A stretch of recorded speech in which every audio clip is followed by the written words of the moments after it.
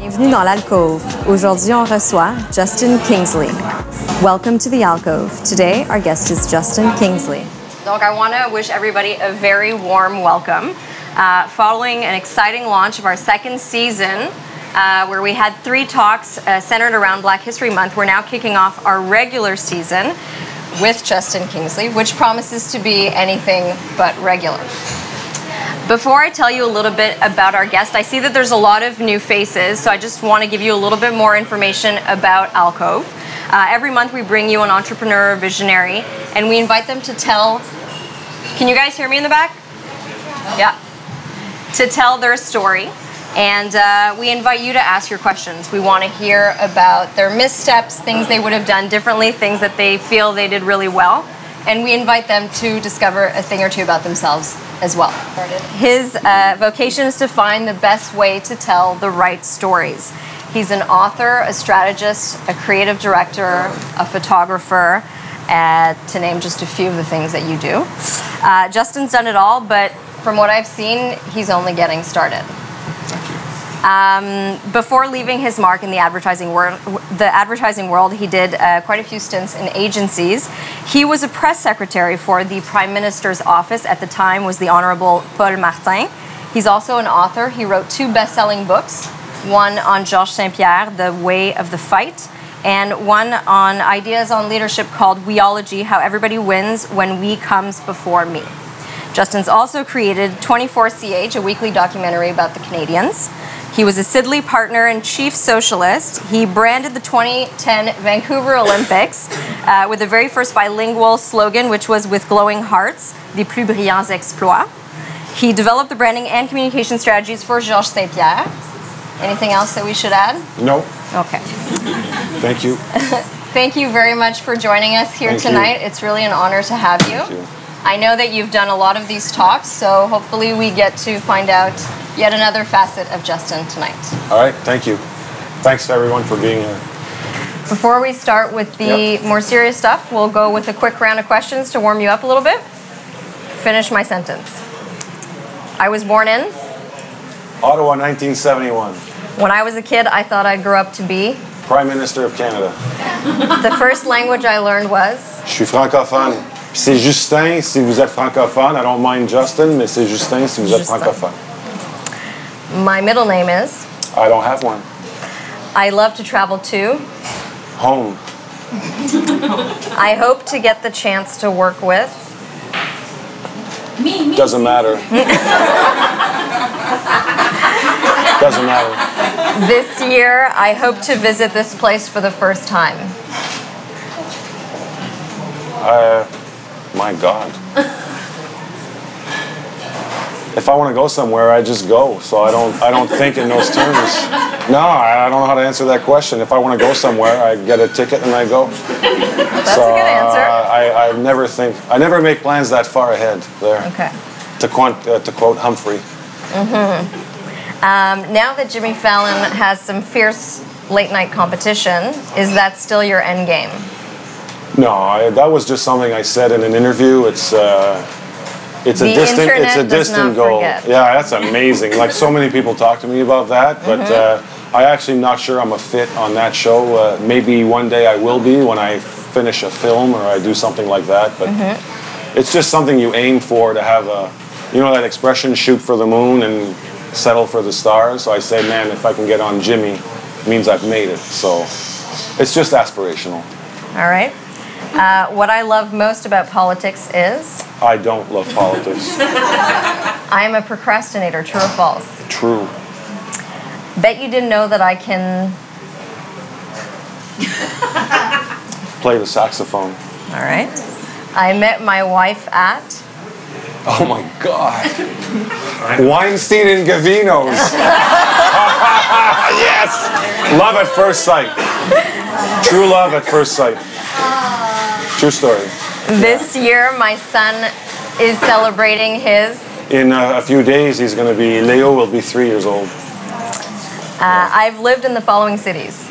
Oh, shit. Ottawa, Montreal, Toronto, Paris, Toulouse, Montichiari di Caponetto in Italy. I think that's it. Okay. Having sisters has taught me that I'm not an only child. I really wish I was better at everything. If I need to win a bet, I will challenge my opponent to.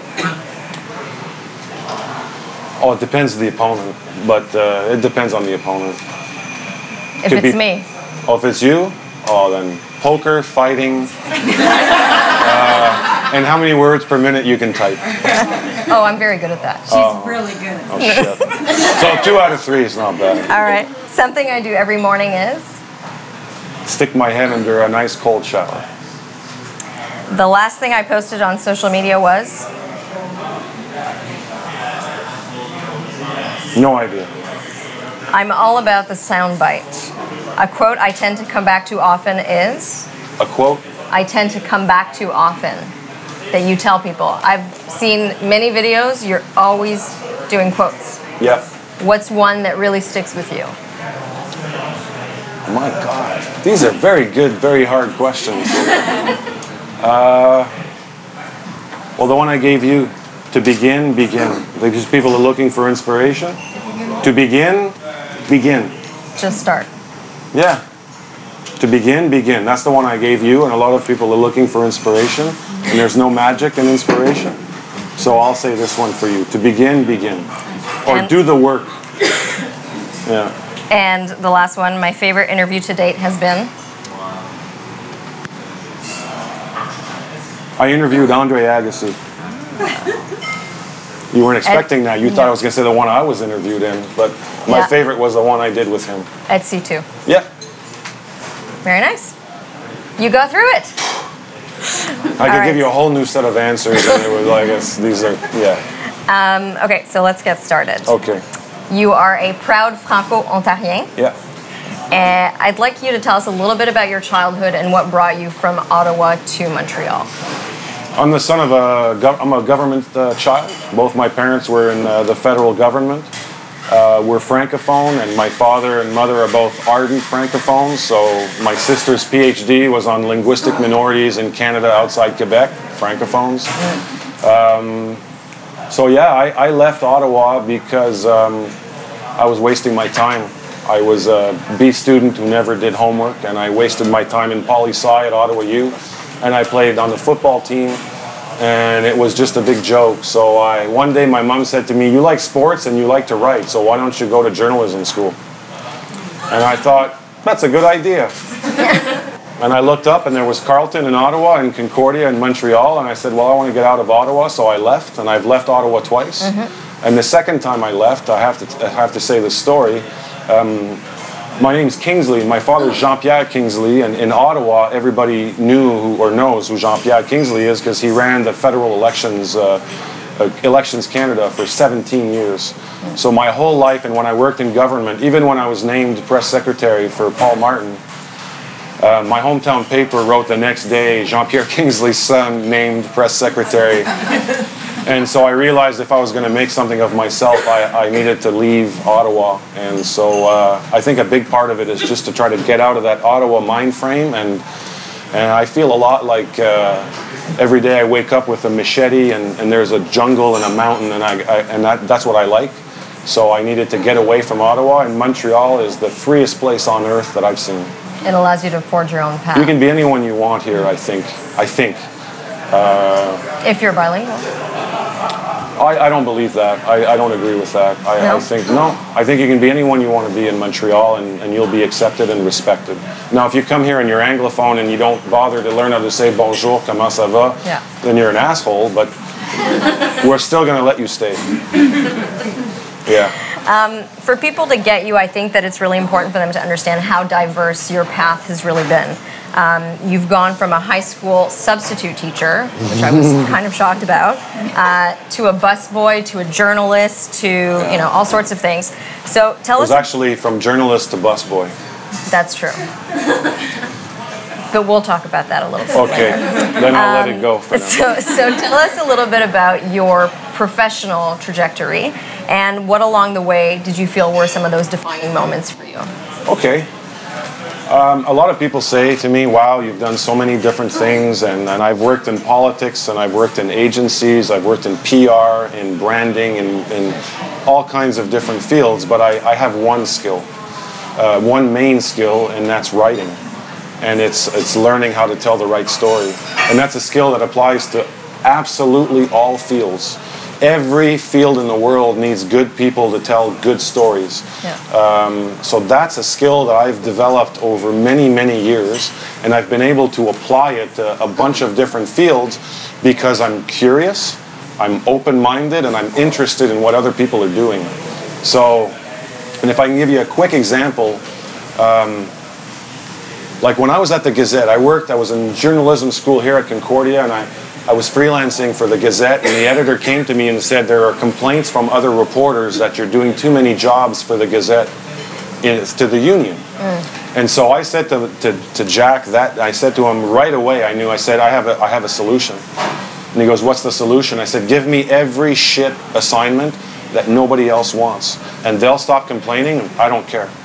Because everyone thinks that writing about the Canadiens or Georges Saint-Pierre or are big deals, but it's when you can go to the West Island to a Bantam girls hockey tournament on a Sunday afternoon and find an amazing story. Yeah. That's what people like me should, I believe, focus on. It's human interest, it's finding the emotion, finding a connective tissue with someone who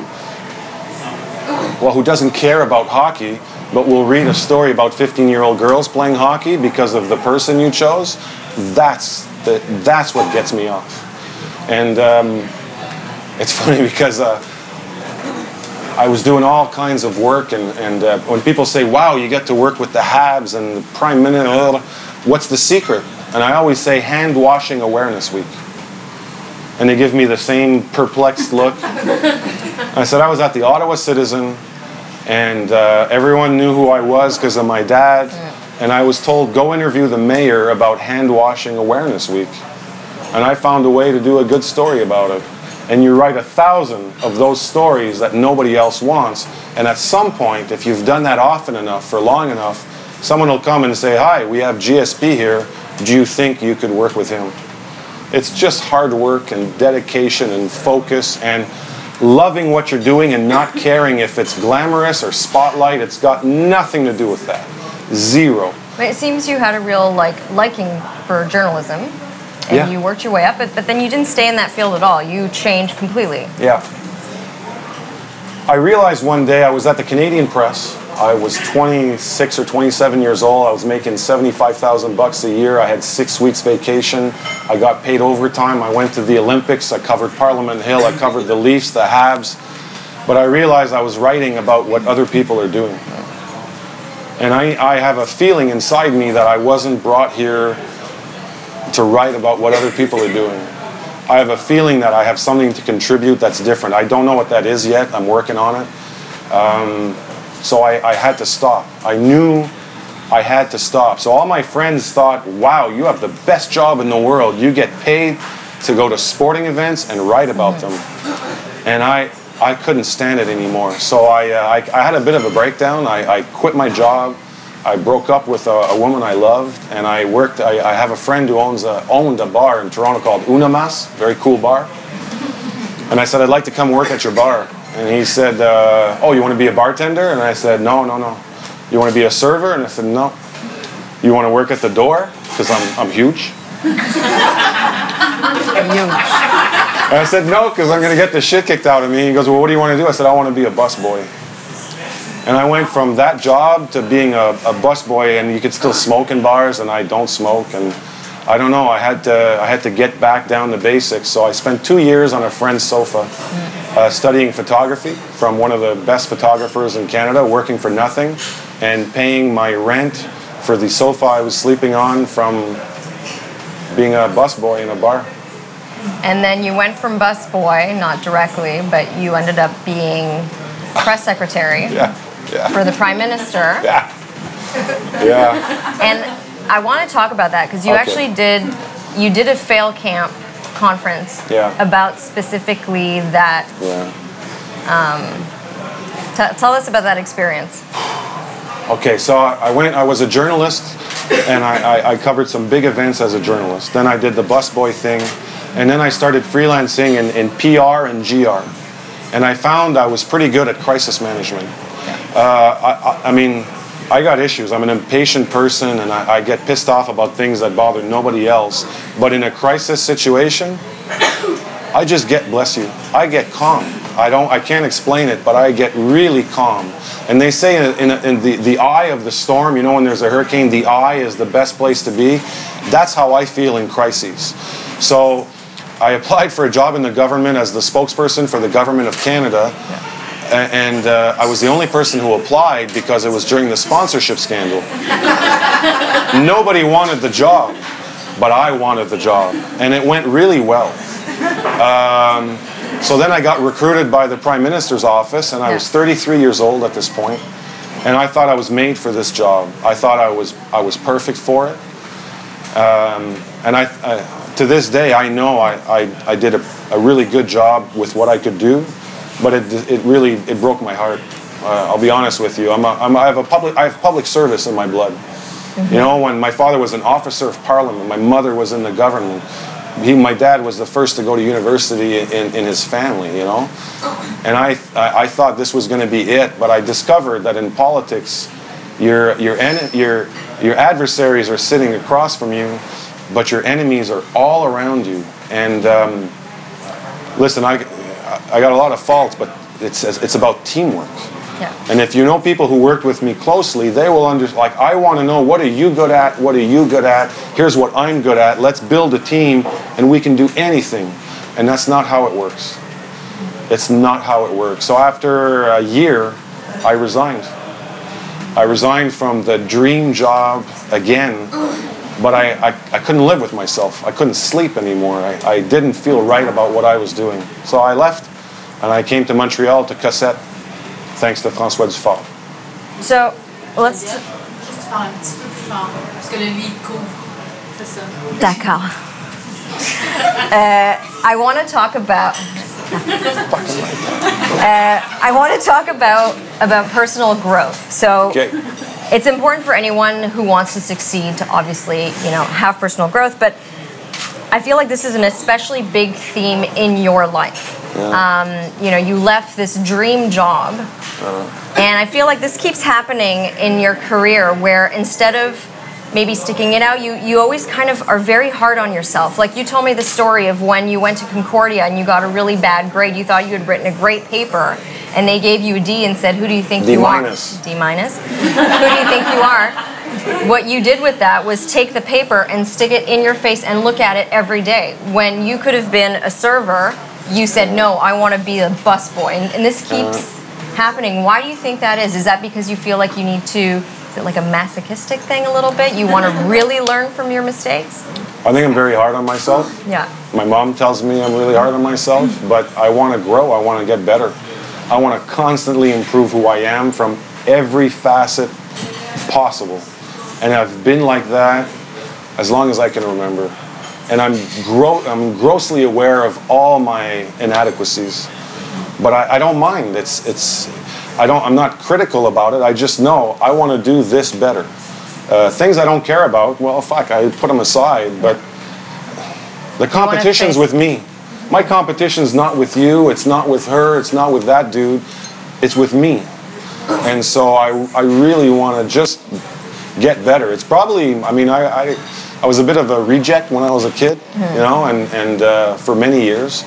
And you wonder when you're that kid, why don't these people like me? So maybe it's connected to just wanting to be liked and wanting people to say, hey, that was good what you did. Hey, that was great what you did. And plus, I'm a really emotional guy. My heart's on my sleeve. Yeah. I look like a fucking jock.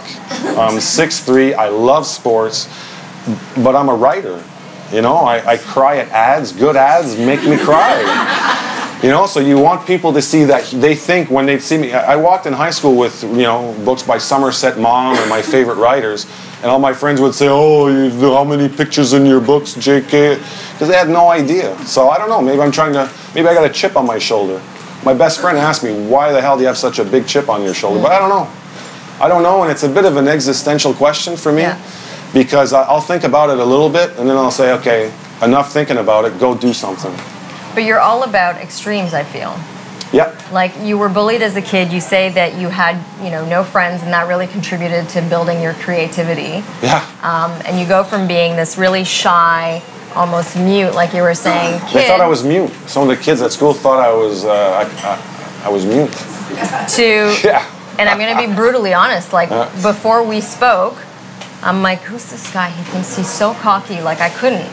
And you have this completely opposite, it's like you went from this little shy kid to being this guy.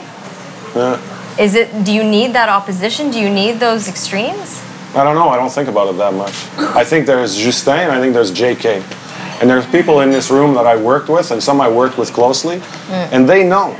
Because it's funny. I do an exercise to break the ice. When I do brainstorms with clients, when we're trying to get, like we do personal branding, we did GSP, Sugar Sammy, François Chartier, all when I was at Sidley. And to break the ice, what we do in a brainstorm, what I do, is I get people to tell us what kind of cheese they are. If they were a piece of cheese, what kind of cheese would you be? And everyone laughs. But it's because when you do brainstorms with high-level people, there's the CEO or the senior VP, fucking important, blah, blah, blah. And then there's the other. And so everyone's scared of being who they are and saying what they really feel. So the way that I break that down is I say, okay, if you were a piece of cheese, what kind of cheese would you be and why? And I always say I'll go first. But I'm a blue cheese. That's what, pardon? So you stink? Yeah. To some people, I stink. Some people hate my fucking guts. If you go ask Marie-Ève over there, she'll tell you. There's people at Sidley, they see me coming down the hall, they turn around, they go the other way. I know it. I don't think they know me. I really don't. Because in my heart, I'm a gentle, generous, caring, thoughtful person, I think. But I say to them, I'm blue cheese. The closer you get to me, the faster you know if you're going to like this guy or really dislike him. But if you take a little bit of time to get to know blue cheese and you melt it on a pear or maybe a nice little cracker and you try it again, you go, you know what? It's not as bad as I thought. And then everyone goes, okay. And then you get a Swiss cheese, and then you get a cheddar cheese, and then you go, oh, I'm more of a melted cheese because I'm a softie. It's a wonderful exercise because then everybody's on the same level. But I'm blue cheese. Yeah. And I know I'm blue cheese. I accept I'm blue cheese. We accept you as blue cheese Thank you very much. So, listen, it's very clear you're an extremely passionate guy, and you're very, very hardworking. I think a lot for entrepreneurs, and there are entrepreneurs here, it's you have to give it your all. Yeah. You have a family, you have a young boy. How do you find that balance? Because when you're super passionate about your work, it's very difficult to not kind of go overboard. And you've had that issue in the past. You've had a burnout. You've had those moments. It's not burnout, it's depression. Burnout is a term, it's a false term that people use to describe depression but not admit that they're going through a depression. But I worked in the field of mental health and mental illness for the Canadian Institutes of Health Research in the Institute of Neurosciences, Mental Health and Addiction as a knowledge translator to put mental health issues on the agenda nationally. And there is no such thing as burnout. It's depression. And I've been through it, and I think my issues with mental health are like the flu version. Yeah. So I'm very lucky. The one in 100 Canadians suffers from schizophrenia. There's bipolar. There are a lot of much worse issues than. So you get to learn these things. But sorry, I'm losing track of the question. I guess my point is that work. You said something. Yes, it's becoming more and more present in the workplace, whether you want to call it a burnout or a depression. Yes. Because you're completely drained. Yeah. How do you find that balance? Well, it's good. You sacrifice your personal life. But it's not even a sacrifice. It's stages of life. My life has evolved. I'm evolving in life. And the people I care for and the people who care for me will understand that they're going to see me twice a year because I have a 3-year-old.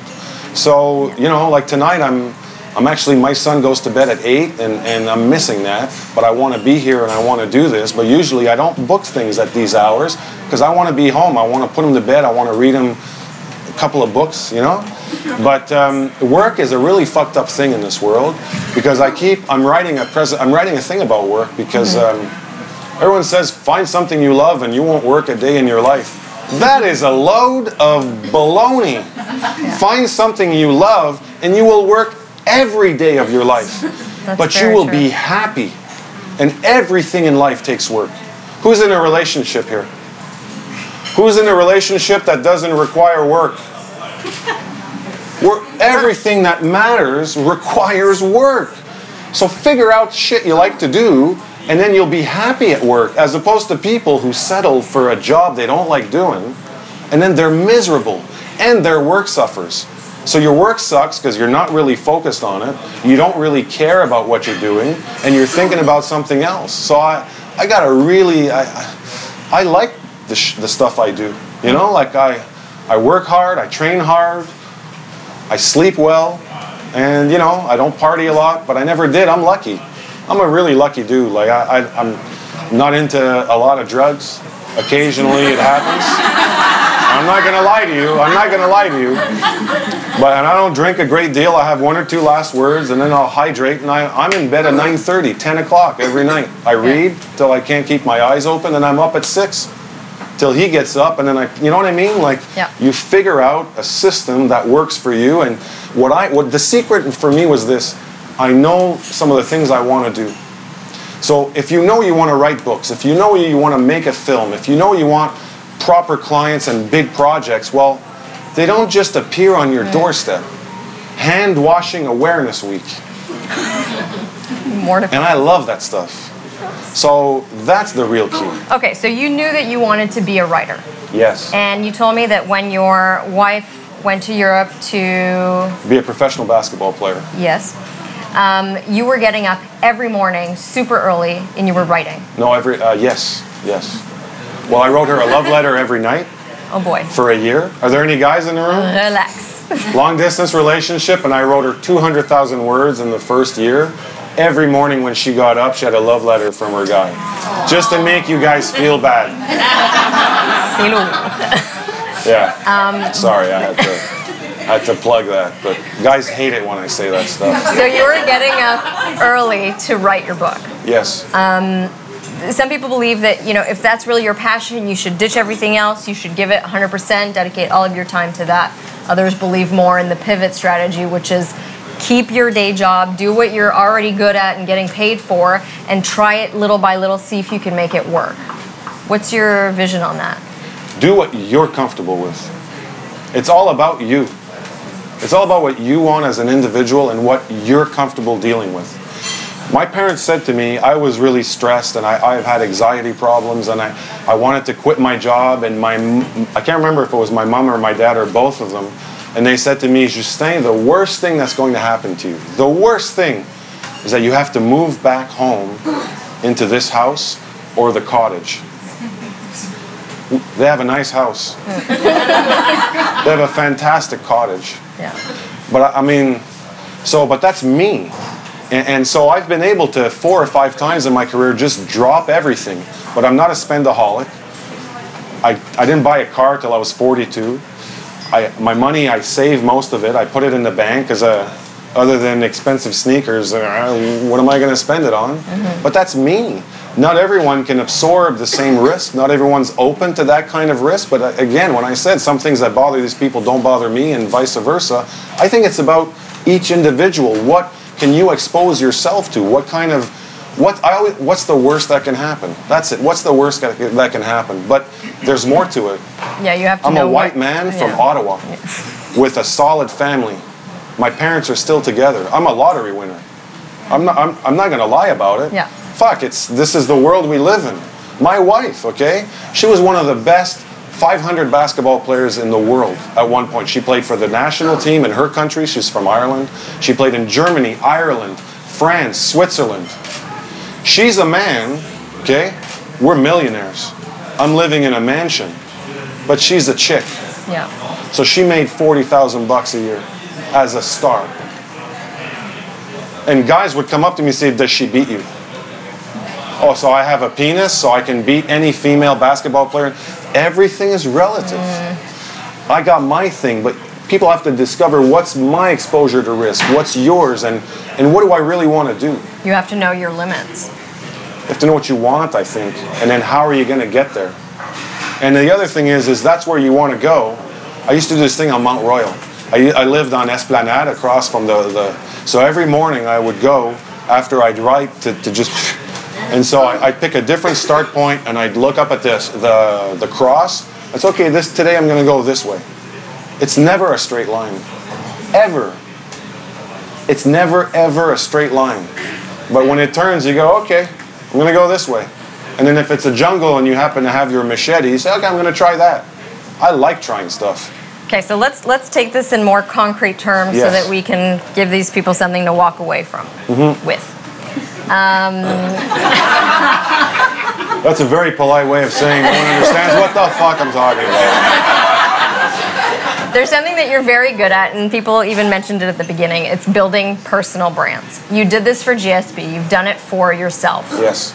What is your how-to? How can you help us walk away with a better understanding of how to build our personal brands? Okay. Don't talk about shit before you've made it. Proof. Be true. Don't bullshit people about what you can do. Yeah, I know people think I can be arrogant and I'm... So you don't believe in fake it till you make it? No. No, I don't. Like I got a book going, I got a film going, I got all kinds of things. And I have a publicist who works with me and I'm like, you're not talking about anything. When it's finished and I know that it's got enough quality that I believe in, then you can talk about it. I've had reporters call me, say, hey, what are you up to? I want to talk about, I'm writing a book about giving right now. And I've had some calls from, I've heard you, no, I ain't doing it.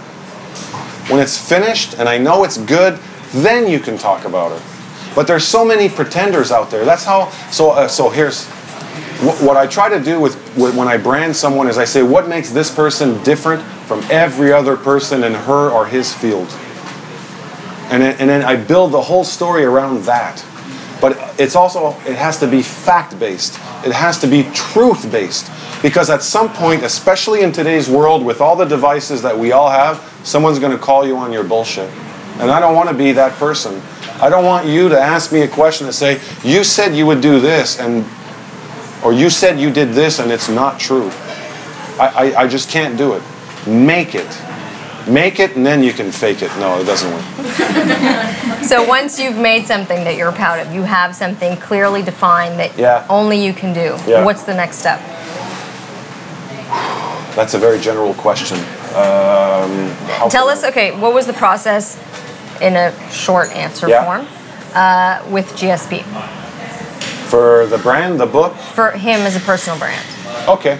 So I was in the hallways at Sidley, and Martin Gauthier, who's the president of Sidley, was with George's agents. And I'm walking down the hallway, and Martin Gauthier looks at me and says, hey, do you think you could build a brand for a person? And I lied through my teeth. I said, absolutely, who's the person? He said, George St. Pierre. Oh yeah, the fighter, yeah, no, yeah, for sure. And then I went to my office and I started sweating. But that's not the same thing as putting it out there in the media. That's with a colleague saying, the other flip side of it is I believe I can do anything I set my mind to. And what you learn in journalism school is they taught me this at Concordia Journalism School, is if you've never done something and someone asks you if you can do it, you say, yes, I can, and you got 72 hours to figure out if you can do it. And so I lied. I said, absolutely, I know exactly how I would do it. But then I went and I looked at the briefs that we were doing on sneakers. I looked at all the work we had done for products that are up on that are on the shelves. And I said, well, I'm going to follow exactly the same process, except instead of it being a sneaker, it's a person. And when I said that to George, and I said, I want to apologize to you, George, I'm going to treat you like you're an object. But I need to do that to brand you properly. He went, okay, no problem. Just tell me what you want from me. And that's how I did it. Machete. I know I can tell a story. That I know. Are you proud of that project? Oh my God, it's a fantastic project. We developed his brand.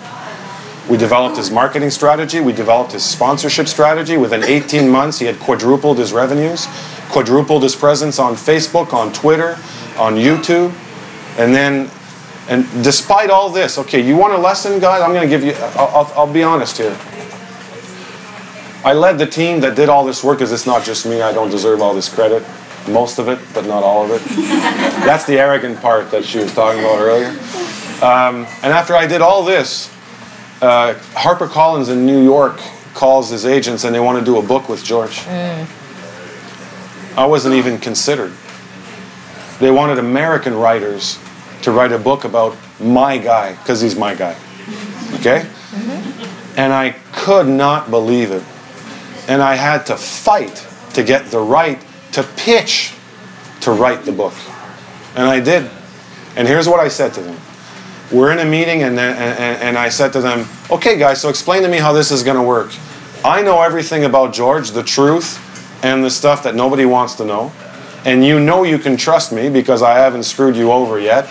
But what you're going to do is take a writer from the States and bring her or him up here. And they're going to interview George in English because they don't speak French. And has anyone heard Georges St-Pierre speak English? He's not as eloquent or well-versed in English. I said, I can interview him in French. I know what the story is. I'm the shortcut, and I'm a good writer. They wouldn't listen to me. And then I wrote a vision of what the book should be like without them knowing it. I found out who the guy publishing it in New York was. I contacted the agent in New York at CAA and said, I want to be in this conference call, blah, blah, blah, blah, blah. And then the guy in New York said, well, why don't, he said on the phone, well, Justin, you sound like you're the right guy to write this book. Have you ever done any writing? Well, yes, I have. Well, I happen to have an email ready to send you now with 15 of my clippings from magazines, and I shipped it, and a week later I had the job to write the book. Thank you. But no one's going to give you anything. That's another thing I start with. I start with expecting nothing. Expect nothing, and you're going to have to go get everything. Still today, with 2 #1 books and all the stuff, I still today have to pitch and fight and convince people that I'm the right person to do whatever mandate they want to do. Just tell me one thing. Yes. Why didn't they put your name on the cover? Because they're jerks. Was that hard for you? Yes. I'm on page 5 or 6 or something. And it's really hard. Because I wrote every word in that book. Every word. I researched it. That book is written from 13 and a half hours of interviews. It's 250 pages. But that's okay, because my father said to me, everyone who needs to know will know. And now I can say I'm a New York Times best-selling writer because I did the work. And the other thing you have to accept is you're not always going to get the ha. But I'm not in this for the ha. I want to feel love, and I want people to say, that's the guy who did this, but I don't need the ha. It's kind of nice to get. It's great to get it, but at the same time, you know it's superficial. Yeah. It's superficial. So I know we only have very little time left, so I want to... What? Yeah. For you and me. Holy cow, that ever fly by. But I do want to ask you about entrepreneurship, because Yes. you've now been on your own for a couple of years. 3.5 years. And you said that you didn't feel like you were an entrepreneur. And I've heard people around me say, you know, I do want to start my own thing, but I don't have it in me. I can't do it. You said you learned how to become an entrepreneur. How do you learn to do that? You watch people who are better at it than you are. Again, I'm going to talk about Sid Lee. It's one of the greatest creative shops in the world, but the leaders of that company are killers. They're killer business people. They are the best I've ever seen. How they negotiate, how they go after stuff. So it's real simple. You see someone who's really good at something, you watch them. You take notes, and you follow. And there's another thing. The biggest secret, the most important thing for me is to be ready to walk away from the deal at any moment. And that's how you get more money, and that's how you get better contracts. You left Sid Lee after 6 weeks, and they brought you back in as a partner. I didn't leave Sid Lee, I was fired. Right. Because I got in a fight with a chairman. It's a very good story, but we don't have time for it. And it was right in the middle of the GSP thing. And when George calls the chairman and says, "What the fuck are you doing? That's my guy. He's doing my thing." It puts pressure on. No, I'm just kidding. But No, you're not. no, I'm not. I got fired from Sidley. Yeah. And because I don't know why. I had a big fight with the chairman. I fractured my collarbone. I was in a sling, and we almost had a fist fight. It's going to be a chapter in a book someday. It's really good. But 6 weeks later, I had a pulmonary embolism, by the way. So, okay, you want to hear this story? Okay.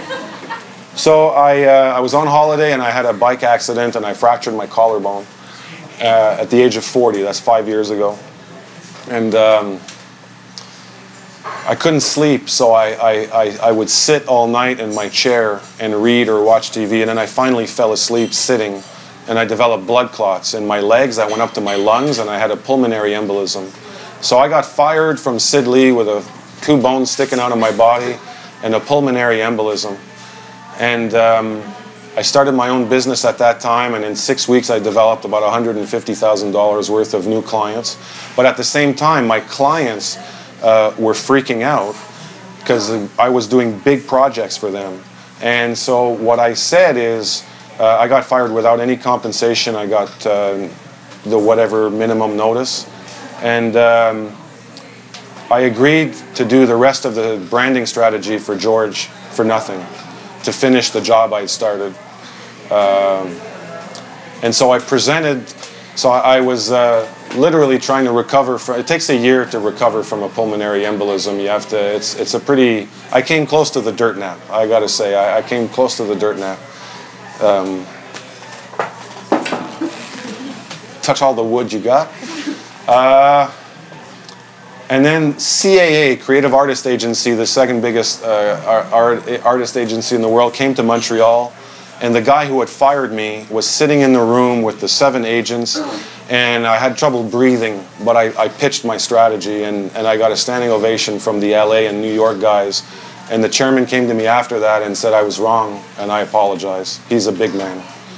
And that's how I got back into Sidley. But that's how I made partner. I said, I'll only come back if you make me partner. And I work with someone now, and he will be a partner too. And he's still at Sidley, and he's a partner. But it's Confucius. You guys have heard of Confucius? He wrote a lot of things that are very quotable. There's one that's lesser known, and it's fuck them if they can't take a joke. That's my attitude. Confucius said that. He said that. It's in characters, so it's harder to. It's in the appendices of his writings, but it essentially means if you're just doing this shit for money, then you're in trouble. And as a lottery winner, white guy from Ottawa, I don't have to worry about that because I can live on $20,000 a year. If I can eat and I have shelter, and I can write shit, I don't and read, I'm okay. But I'm lucky that way. So yeah, you got to be ready to walk away and know what you're worth. Know your value. Everyone's going to try to shortchange you. People working in agencies, people working in businesses, they want to pay you the least amount of money they can for your beautiful talent. Yes, everyone's going yes, you're tapping your friend. It's because that's how the business is built. Okay? You get paid $30,000, they bill the client $90,000, and they try to profit from that. So you have to know your worth. This being said, sometimes you will lose your job for making this kind of play. That's where you have to evaluate, am I in a position where I'm ready to walk away? I'm ready to walk away at any time. I fire bad clients. I have 6 people who work with me now. And I created a little creative workshop called makumaku.ca, maku.ca. And I have 6 people who work with me. But I've fired a couple of clients because they're rude or they don't buy good work. And for me, I can't accept that because I'm in a long-term game. I'm playing the long game. So this is it now. You're an entrepreneur and you are going to be working on your own business. But that's not for everybody. There are all kinds of profiles. I have a person who works for me. This person's wish isn't to make 6 figures, or it's to work X number of hours a week and have this much revenue so that this person can coach basketball. Okay, just tell me. That's the other mistake that people make. They don't communicate well with their colleagues, their bosses, what they really want. And sometimes that costs you. Sometimes, and both sides will cost you. But when I hire someone, I ask, they say, well, how many hours a week is the job? I say, well, how many hours a week do you want to work? I like it. I've got 2 women who have kids who work with me on projects, and they said, I don't want to be a full-time employee. I want to work part-time. I want to work this many hours a week, and this is how much money I want to make. Okay. I don't negotiate. Yeah, but you're finding the right people for the job. Yes, 1, people. It's about people. And 2, I write the pitch based on those numbers.